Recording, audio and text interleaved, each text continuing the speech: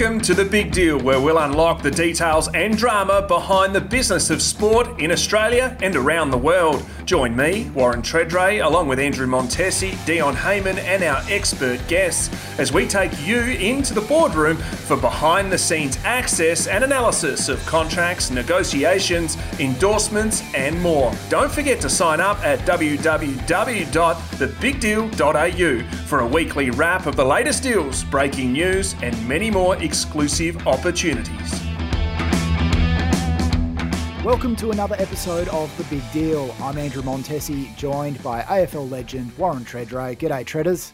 Hey, Monty, how are you? Good, mate. Now we're back with our sports business wrap covering the latest big money moves in Australia and around the world. Let's just get stuck into it with the AFL. And it's the story we've been following for a while, the AFL CEO job.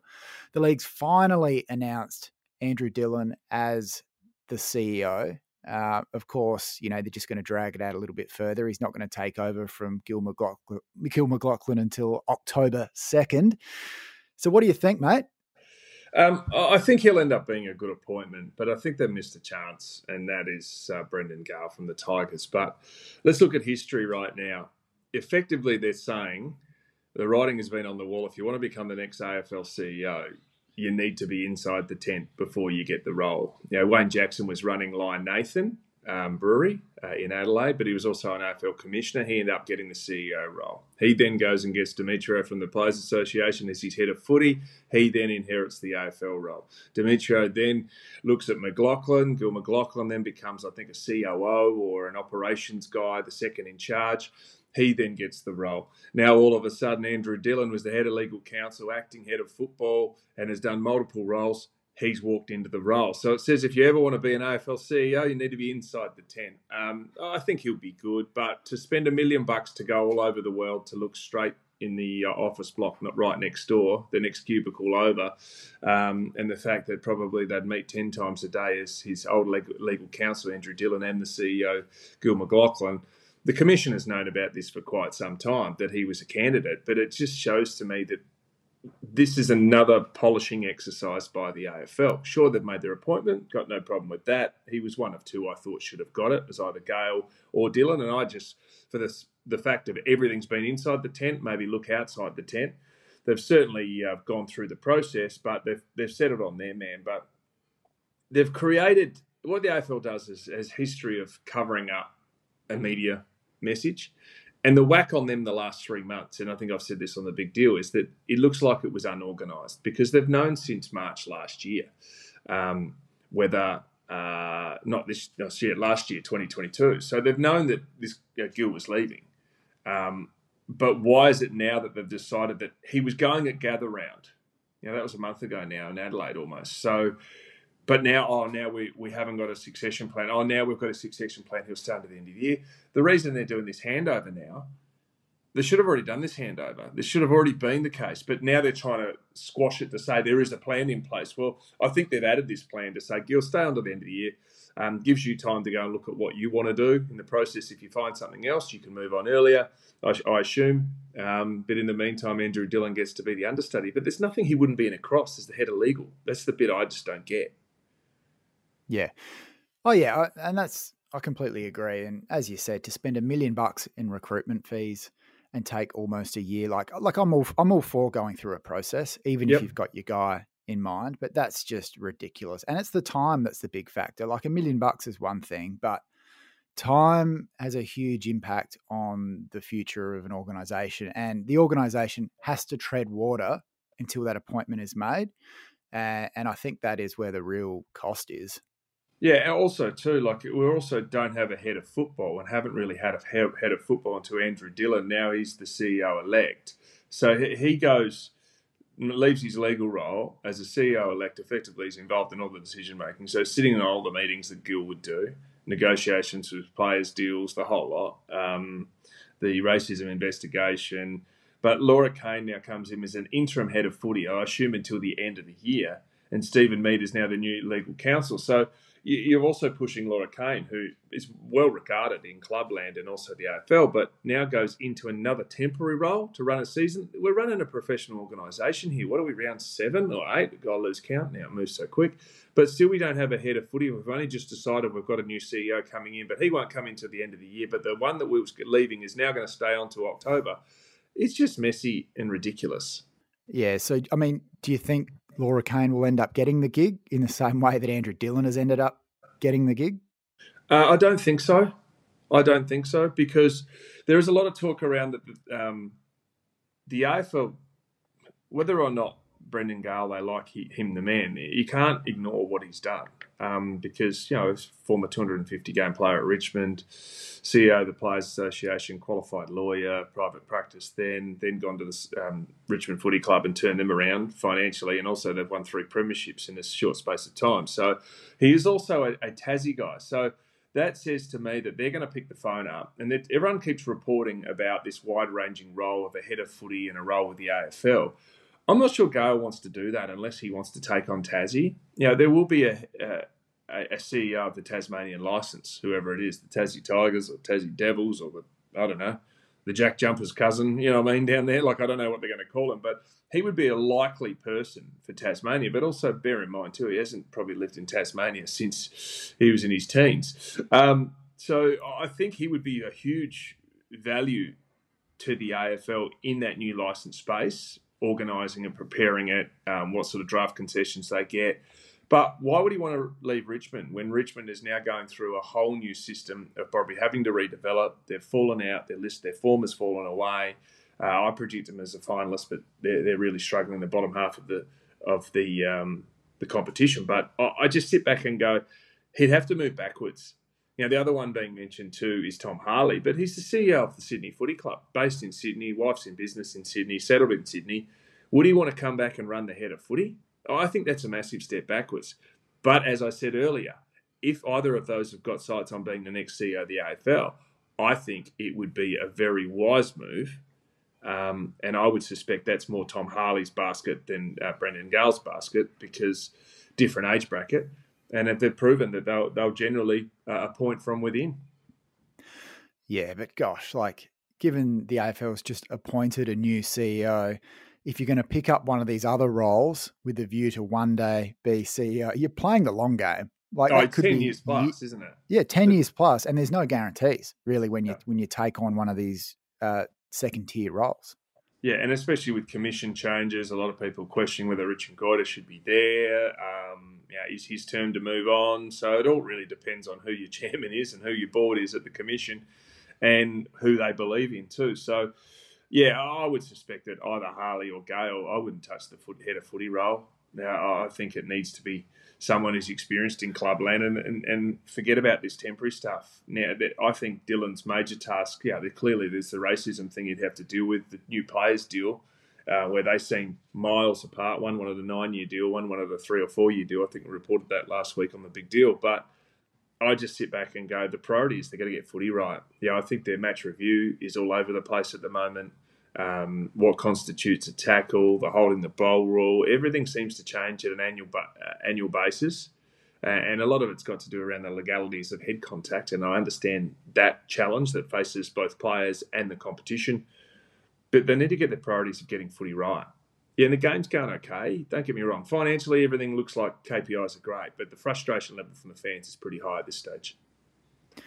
Yeah, and you mentioned the Hawthorn racism investigation, and that's likely to fall into Andrew Dillon's hands, even though he's not taking over until October. I mean, this thing's not going to get wrapped up anytime soon. I mean, where's it at the moment, Treaders? Well, my understanding is, I heard some info privately that suggests that one of the coaches involved really wants this open transparency because he's very confident he's done nothing wrong. Mm-hmm.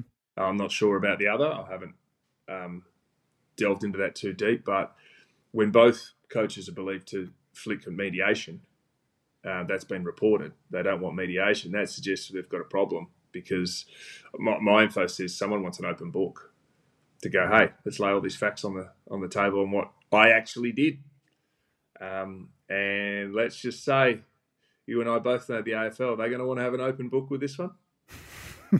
Wouldn't have There's thought no so. way. They want to wrap it up into a bow and have a resolution that keeps everyone happy. But I just don't know how you're going to keep everyone happy in this situation, because some people feel aggrieved. Other people have been brought into this fold and feel like they've been effectively charged and accused of doing something they didn't do. So they are piles apart on this one.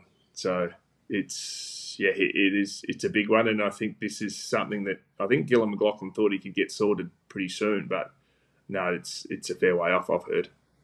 Yeah. And then there's obviously Tassie. The federal government's coming in, pledging $240 million for a stadium precinct investment. They're also setting aside $65 million to upgrade Launceston too. So Tassie's not official yet, but where's it at, Treaders?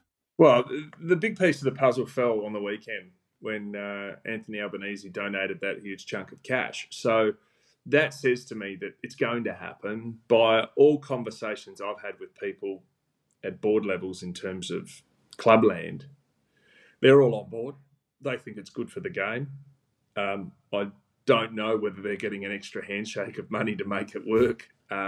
It does create the AFL with a predicament now. You've got a rolling buy, and I'm not sure how they're going to work through that, because now uneven teams and bits and pieces, it's going to have to, so that pre-finals buy, I'm not sure if that survives. I'm not sure if the mid-season split rounds survive over those 3 weeks, because you're going to have a rolling buy anyway. So I think it will get up. I think the finances will get up. I think the stadium will get up, because everyone wants to make it happen, and that is, the Prime Minister of Australia wants his votes, and he wants to donate money down to Tassie to give them their precinct, very much like what happened at Adelaide Oval in South Australia, what happened in Perth, and obviously what's been at the MCG, and what will happen in Brisbane, and even to a lesser extent Sydney, with the multi stadiums they've got there. So I think the biggest challenge for this one is around the size of the stadium, and no one seems to be talking about it. It's a 23,000 seat stadium with a roof, and that's what a lot of people are talking about. They want a roof. That won't prevent, I understand, Test cricket being played there if they choose to do that. But 23,000 is not big enough for an AFL ground.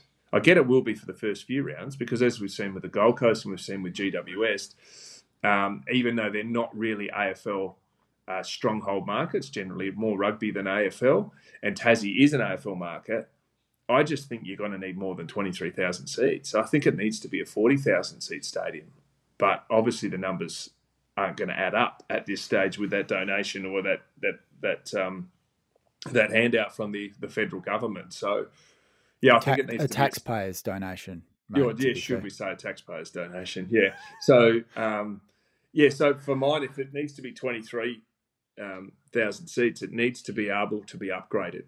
That's the bit I'd like to see, because if it's just boutique and 23, imagine if footy goes skyrockets. And I know they do all the numbers, but I just can't see how 23 is going to be big enough in the long term. If they get grassroots right, talk about best case scenario, you've got to be at least 40,000, I would have thought. Oh, yeah. And when you're investing so much cash into such an enormous piece of infrastructure, you have to be thinking so far long term. And I think you're right. I think that is a big question mark. And you touched on the buy, the rolling buy, which is a bit of a pain from a fixture perspective. What does the AFL's 20th team look like? I actually hope it's a Northern Territory based team. I don't know how the logistics work on that. I heard Nathan Buckley talk out against that, out for that, because he is a Territorian and lived part of his life before, came to South Australia and played for Port Magpies, then got drafted to Brisbane. So I understand that if you talk about love of footy, and we can talk as much as we want about South Australia, Western Australia, Victoria, you go drop a football in the top end. We've done clinics up there. We've played games up there, both in Alice and in Darwin, both for, I suppose, premiership points, but also for, I guess, exhibition games or pre-season games. And the locals, they live and die sport. They love it. And I think if you're serious and you could get enough funding and you could get enough support, I think it'd be wonderful. I think it'd be great. You could probably play part of your games in Alice, part of your games in Darwin, but if Tassie's 5 years away, that's 10 years away. But I'd like to think if the game keeps growing and they can keep their broadcast money coming in, being the number one sport in town, that should be a long-term goal. Don't worry about putting an extra license in Western Australia or South Australia. I certainly don't think the South Australian market could afford another team here, just from sheer population size. But if you look at Northern Territory, I think there's 600,000 people, someone was saying. And if South Australia's 1.2 million and you've got two teams, I would have thought with the mining and the money involved up there and big business, exploration type business, you'd be able to get enough support to get behind it. Because absolutely any time there's an AFL game played in the top end or an Alice, it's chockers. People love their footy. Yeah, I think I read some comments from Eddie Maguire along the lines of, it's too much. Northern Territory is too much of a mess socially, something like that. So well, maybe this could help it. Yeah, I agree. I kind of raised my eyebrows when I read that. I was like, okay, I don't know if that's a reason to put a line through them. I think footy brings an enormous social opportunity and benefit that I think it's just a fact that cities and states will really come around their sporting teams, and it actually brings people together. So, and I think he actually flagged that there's a consortium apparently backing another Perth team, which does not excite me at all. Another team in WA, that's just boring. Yeah, and I think what works so well in the South Australian, Western Australian markets is that rivalry. You put another team in, it's not like you hate the opposition. Who are you? You Eagles or you Dockers or you Port or you Crows or yeah. And then it's if I'm not who you go, I follow Carlton. I follow Craig Bradley over or Stephen Kernahan over. All those sorts of things. But who are you? Like I know it works in Queensland from the rugby league, and that's where people will simply go, well, look at the Dolphins, they're doing so well. But the Dolphins effectively come from a lower league where Wayne Bennett coached years before. I think it was Knightscliff, wasn't it? There was a link, forgive my ignorance on this one, I'd seen it before, that there was a team in a lower league where effectively that's where the licenses come from. So that's why there is an initial supporter base. That's why there is a level of success, and that's why they've been able to hit the ground running. Yeah. It's funny, we're talking about all the kind of AFL opportunities and the money flying around. Meanwhile, Socceroos coach Graham Arnold, he's just pissed off. He's just spoken to News Corp, and he's seeing all this money flying around, and yet the Socceroos don't even have a high performance centre in Australia. Don't have anything. They go and they train out of basically a suburban rugby league stadium in New South Wales, and you got guys worth squillions of dollars coming from all over the world, the best facilities in the world, coming and scrapping around on a rugby league suburban ground. Yeah, and I could witness that. I remember when Darren Burgess was with the Socceroos. I went up to Queensland at the time with the young family and spent a few days with the Socceroos watching them. They played up at Suncorp, but they trained at where the Reds trained in the rugby union. And they fly in, they train, they fly out. It's no different to when, no different to an AFL team travels away from home and trains on a remote or a different ground before they play. But I understand his point. There at least needs to be a high performance centre, particularly when we're about to host the Women's World Cup. So I would have thought, yes, they've upgraded stadia, they've done all those bits and pieces, and they've been wonderful. And how much money they would have made commercially for the government with what they did in Qatar. Surely they need some. But yeah, that's certainly a question. That's certainly a hub that they need to sort out. But also, too, the other challenge with that bit is when they come back, where do they play? Well, they'll often play in Melbourne, or they might play a game in Adelaide, they might play a game in Perth, they might play a game in Sydney. How do you base yourself at one spot when you also don't know where you're playing your home game, if you know what I mean? So I get there probably needs to be that hub and somewhere where Football Australia can say, hey, this is where our head office is, and this is our change rooms, and this is our facilities, and this is where the Socceroos can base themselves before they play their friendlies whenever they're coming back from overseas. Yeah, it's a centre of excellence because you think about it, it's not just the Socceroos, it's you got the Matildas, and you've got all of the kind of emerging talent who are all, in and out of the country at various times. It's not like the place is, all that. Yeah, it's not like the place is going to be empty Matildas, when the Socceroos hunt around. Like I think it's a huge pathway issue, and I completely agree. I think it's crazy that it hasn't been on the agenda. He makes the point that the New South Wales government, by comparison, has spent about $1.7 billion on various NRL high performance centres since 2016. So, yeah, and also too upgrading the Sydney Footy Stadium. Yeah, total rebuild of that out the back of the SCG. Because no longer are they really heading out to the old Telstra Stadium or the Olympic Stadium where it was many years ago. So this is a team also too ranked 17th in the world. So it's not like we're ranked 350 and are terrible. We've overachieved, if anything, in terms of what we did at the recent World Cup, and our Matildas are in contention for the World Cup. They're top 10 with probably one of the best strikers in the world, Sam Kerr. Yeah. So. Yeah, no, I completely agree. And then some interesting stuff happening in cricket at the moment. We've been kind of watching from afar, seeing some things shifting at home and around the world in terms of money and who gets what, and kind of emerging 2020 leagues. And there's plenty happening. Can you give us a bit of a summary, Treaders, what we've been seeing?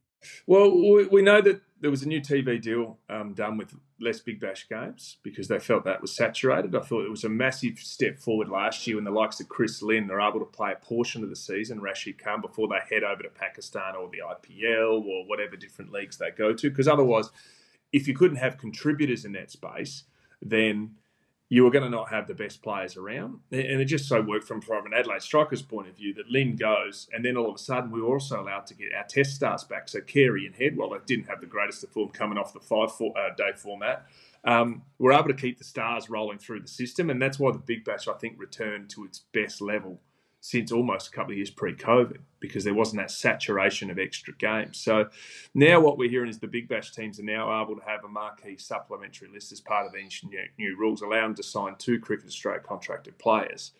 A new $3 million salary cap, that's up from $1.9 million, so a lot more money to spend. Also has $500,000 pool of discretionary funds, which for next season must be used in a split a total of $1.7 million between the best 6 players in each squad. So that's able to beef up who you're getting. You know what I mean? Because I remember the first few years you had all the biggest names, but now, sadly, and I think it's a wonderful event, Big Bash, but we can't command the rules and the money that the Pakistan League, the 100 in England, the 2020 in England, and particularly the IPL can command. So I think that's a massive upside to where we're going. Because the leagues, they just pull in more money. Simple as that. Yeah, absolutely. And I think the Big Bash has to be able to compete with these other international leagues.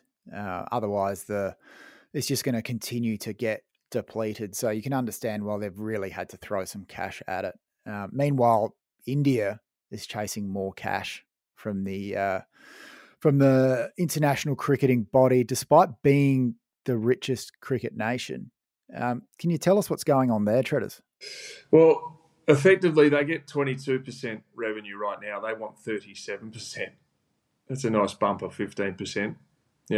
Rising from $550 million received in the last 8-year period, so they want $1.3 billion.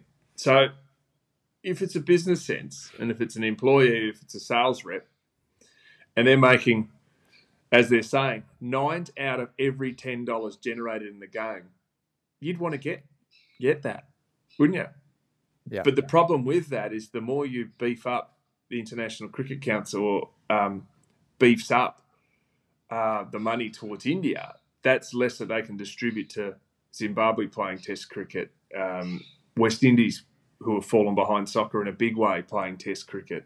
So it is that almost AFL equalisation fund that needs to sort of happen. You can understand it. You can pretty much guarantee that they'll get a bump, but I'm not sure they'll get the 37% because that come at a huge cost for other test playing nations, and all of a sudden you'll have what is already a pretty one-sided affair.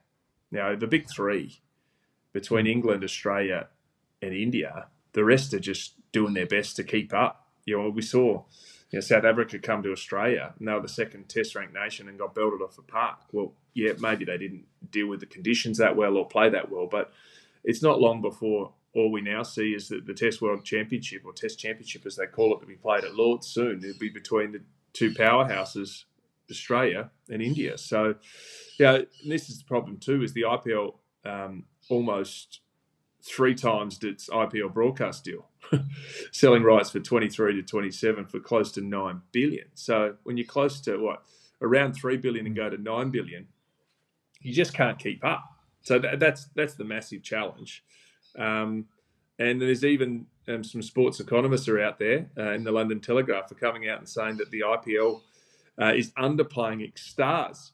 Yeah, that's even when West Australian and Aussie Test player Cam Green gets about $3 million. So tell him he's getting underpaid. Yeah, it's crazy because I know we talk about the perceptions of the IPL, but this research done through the London Telegraph with Tim Wigmore and Stefan Szymanski, I think the pronunciation is. Yeah, just to give these guys credit, because the research is really interesting, and they're basically saying they're getting underpaid compared to the distribution that other sports give. So most major sports distribute around half or more of their revenue to the players. Like the EPL is actually way up there. 71% of rev goes through to the players. NFL is about 48%. The IPL is currently only 18% of revenue goes to the players. So even though the cash looks massive, as a percentage, it's actually not that much. Yeah, and also to what goes to the players, and then what is the distribution actually to the teams? That's the other bit, because a lot of, and we're talking all of those, EPL, NFL, we haven't mentioned NBA, but NBA is involved in that. They're all private ownership, so too like the IPL. So maybe the owners of the IPL will get more of the bag of cash as opposed to the players, who are pretty well done, but we know those licenses aren't cheap. They're through the roof. So maybe that actually needs to level out. It necessarily can go to the clubs, but how much is actually getting to the players? That's right. Now, Treaders, we talked about Live Golf in Adelaide in a fair bit of detail last week. We've got some official stats that you can run through. Yeah, we talked about the success, as you say, about Live Golf. Official attendance, 77,076 people. That's over 3 days. Look for that to be even bigger next year. And I reckon they'll try and fit more people on course. And maybe, it's spread out over 2 courses, the Grange East and West. They pick the best of 9 holes of each. But if they could spread that out a bit more, I think I was there, as I said, on 2 of the 3 days. And there's clearly room for more people to get involved or get on course. It certainly wasn't, obviously it was tight around the greens when you're following the big names, but that's always the case. But there was a good spread of people, a good space amount of people. In that times, 116,978 beers were sold. A lot of those. How many of those did you have? I had 3.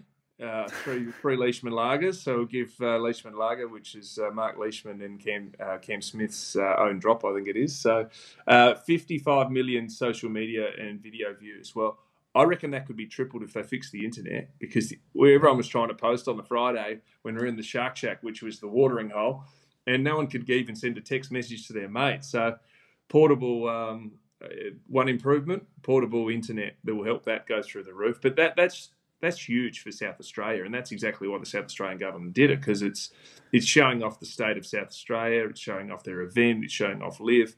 And even 23,390 pieces of Live Golf merch was sold. I know we didn't walk away empty-handed.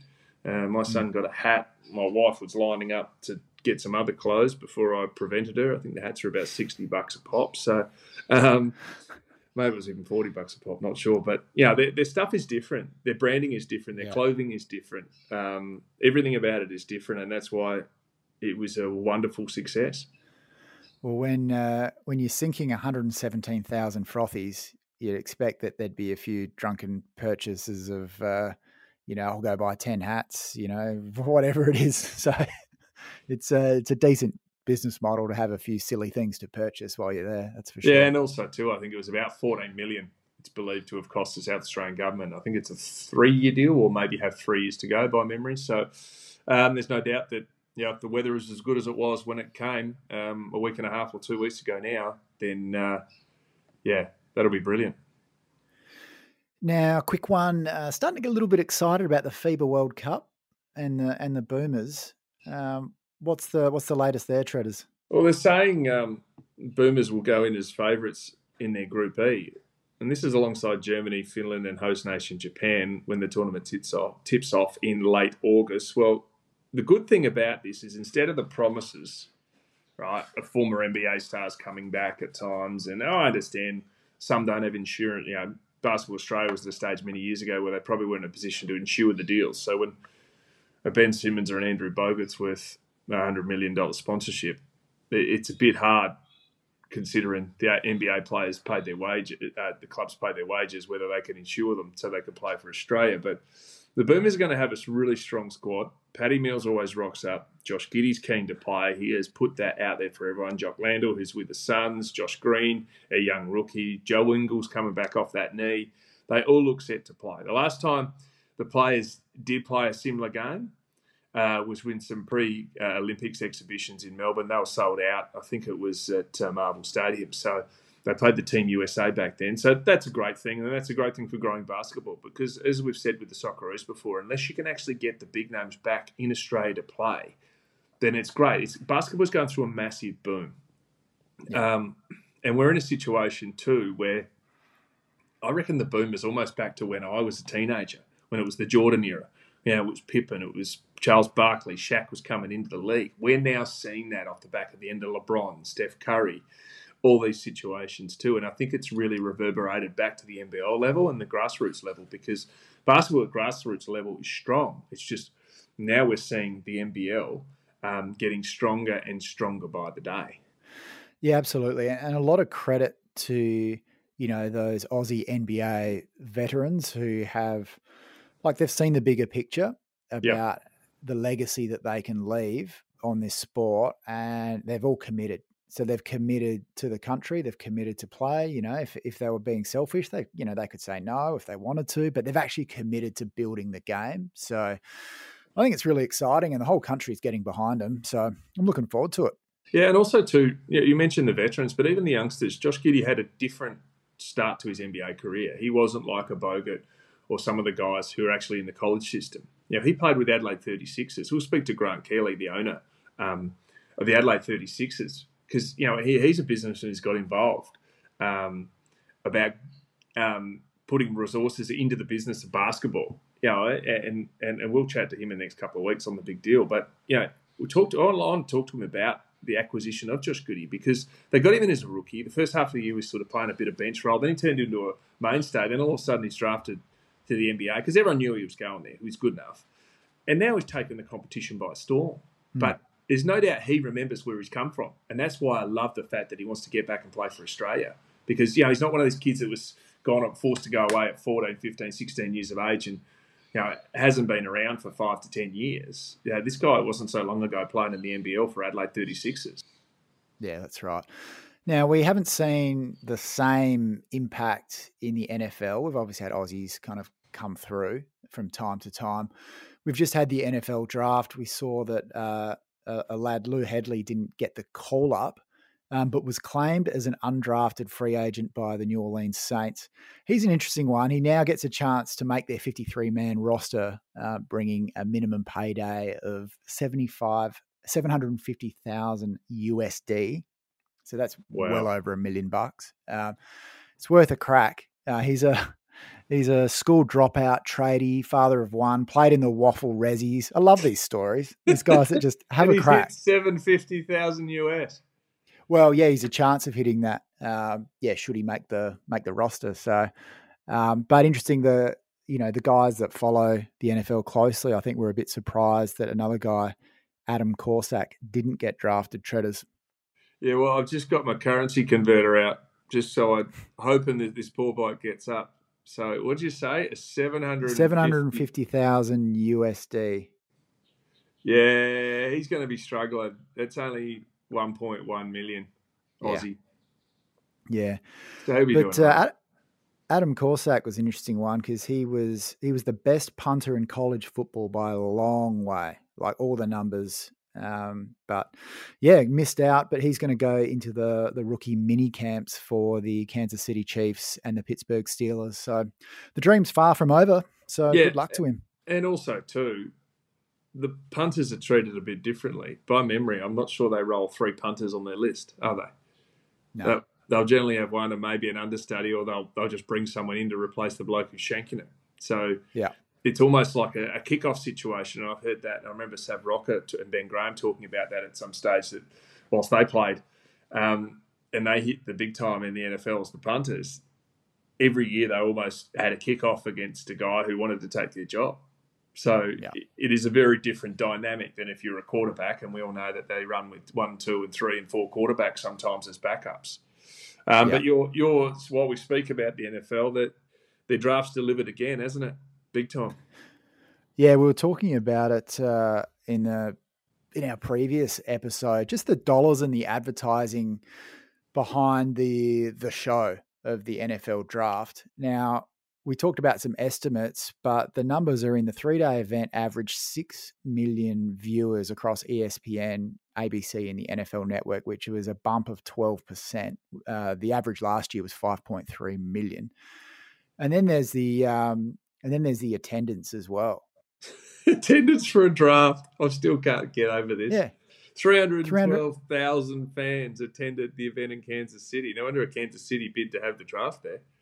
Because imagine how many burgers and beers that is over a 3-day period while you're hoping your team lands the next Tom Brady or, Joe Montana or whoever it is.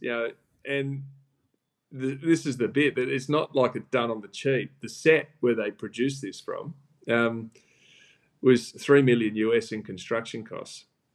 And we talk about the economic impact of beers and burgers and ribs and whatever it is, $100 million to Kansas City.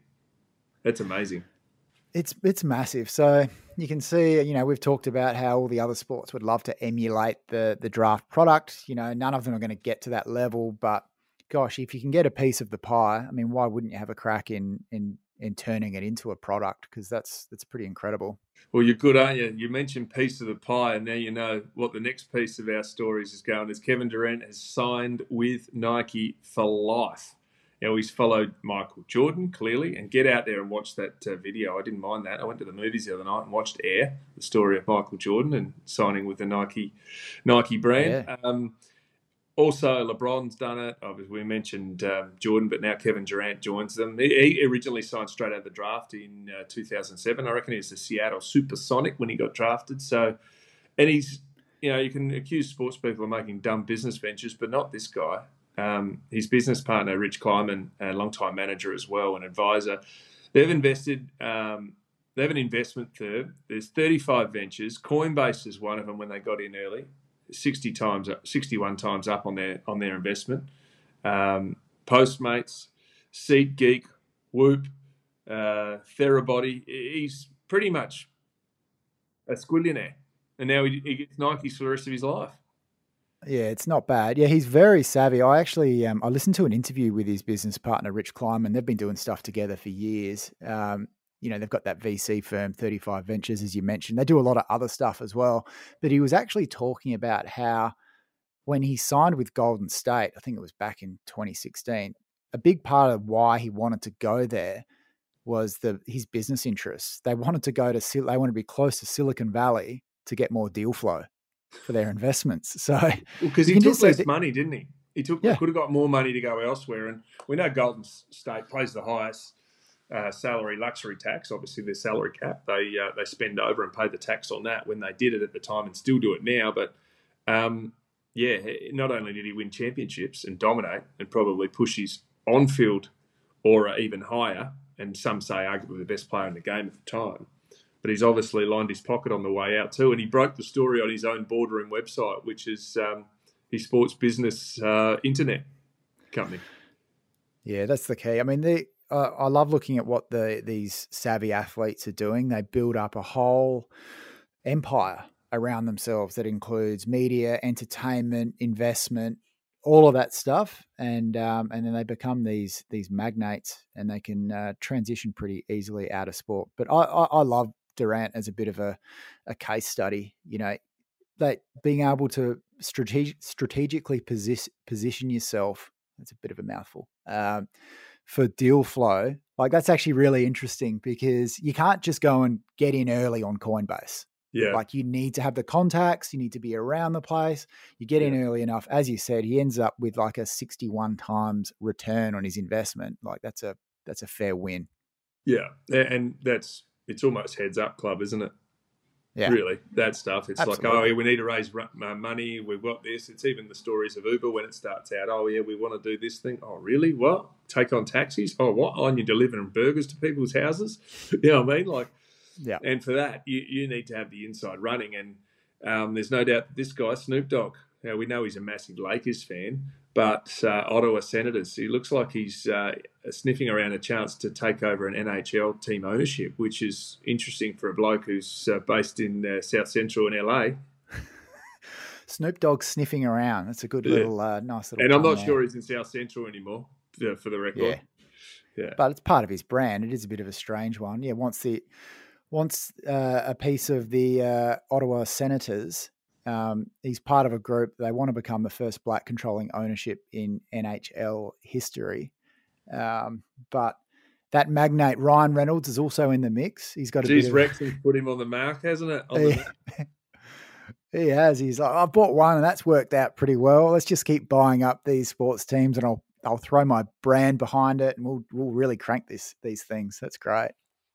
Well, it's funny, the family that's owned the Senators since 2003, they paid $92 million back then, and they're talking that it's going to be about $1 billion to buy them. So that's a nice little return on investment. That's a beautiful little return. And then, we've been talking a little bit and following the Man United ownership saga. Apparently British billionaire Jim Ratcliffe has reportedly offered more than $6.2 billion to buy Man U. What's going on there? Well, they're saying the Glaziers, who own the club, or the company, should I say, that owns the club, they want $7 billion. But Jim is apparently prepared to allow the Glaziers to retain a minority interest. So it could be that he actually buys. There's been figures in the UK press that it was around 65% of the club. So they can get to stay in and be part owners, but that's almost let's be honest, that's infuriated United fans who want him out, want the Glaziers out. So over the weekend, fans are protesting, calling for a complete removal of the Glazier family from ownership. And I think as soon as that happens, let's face it, if they put it up for sale and just talk about it, are they doing it to kick tires? No, I think they realise probably their time's done. And now they're saying they'll have part ownership. That's to probably drive the price up even more. So I think they'll get close to their $7 billion. If they don't actually get it, it'll get pretty close. And 6.2 seems pretty close, but then you realise it's 800 million short. So there's probably a little bit more to go. And what it is doing, and what's annoying the fans the most with this, is when you're in a situation where the manager needs to refresh, and if they want to be top of Europe and you want to play in the Champions League and you want to do all these things, and they've really improved this year, United, is they need to be able to attract players and plan for next year. So as much as they'd love for the ownership to go through instantly and very quickly, I don't think it's going to happen very quickly, because you've also got a football department or a soccer team and a manager who are sitting there going, okay, who owns us and how much money we got? Because it'd be nothing worse than if Ratcliffe has got deep pockets. The Ineos group is very connected to the Mercedes and the F1's, part owner, their major sponsor. So they're hoping that United are hoping that they're going to have 100, 200 million pounds to spend to bring some of the best players in the world to refresh their playing stocks. Very interesting times indeed. I remember, it doesn't seem like that long ago when people used to say, you can't make any money owning a sports team and it's just a bit of a hobby for billionaires and whatever. But I don't think that's the case anymore. You're seeing some guys making a solid quid out of sports club ownership. So Treaders, maybe one day you'll get there, mate. Yeah, exactly. Well, that's the plan, isn't it? Well, that's the thing. Before you realised you're selling off branded merchandise, you're selling off sponsored-based merchandise, you swap from Nike to Adidas, then everyone changes over, buys the new stuff, your player transfers, you own your own stadiums, you do your own catering deals. And the biggest one with a lot of the sports in America particularly, and the UK, the situation is... money talks and TV rights talk, and that's where it's at. Absolutely. Well, that concludes our weekly wrap. Thanks for tuning in. Remember, you can get a summary of these stories delivered to you every week when you sign up for our newsletter at www.thebigdeal.au. So make sure you get on board and subscribe. Before you go, don't forget to join our community by subscribing for free at www.thebigdeal.au and get a weekly email bringing together the hottest sports deals, breaking sports biz news as it happens, and much more. Join me at www.thebigdeal.au.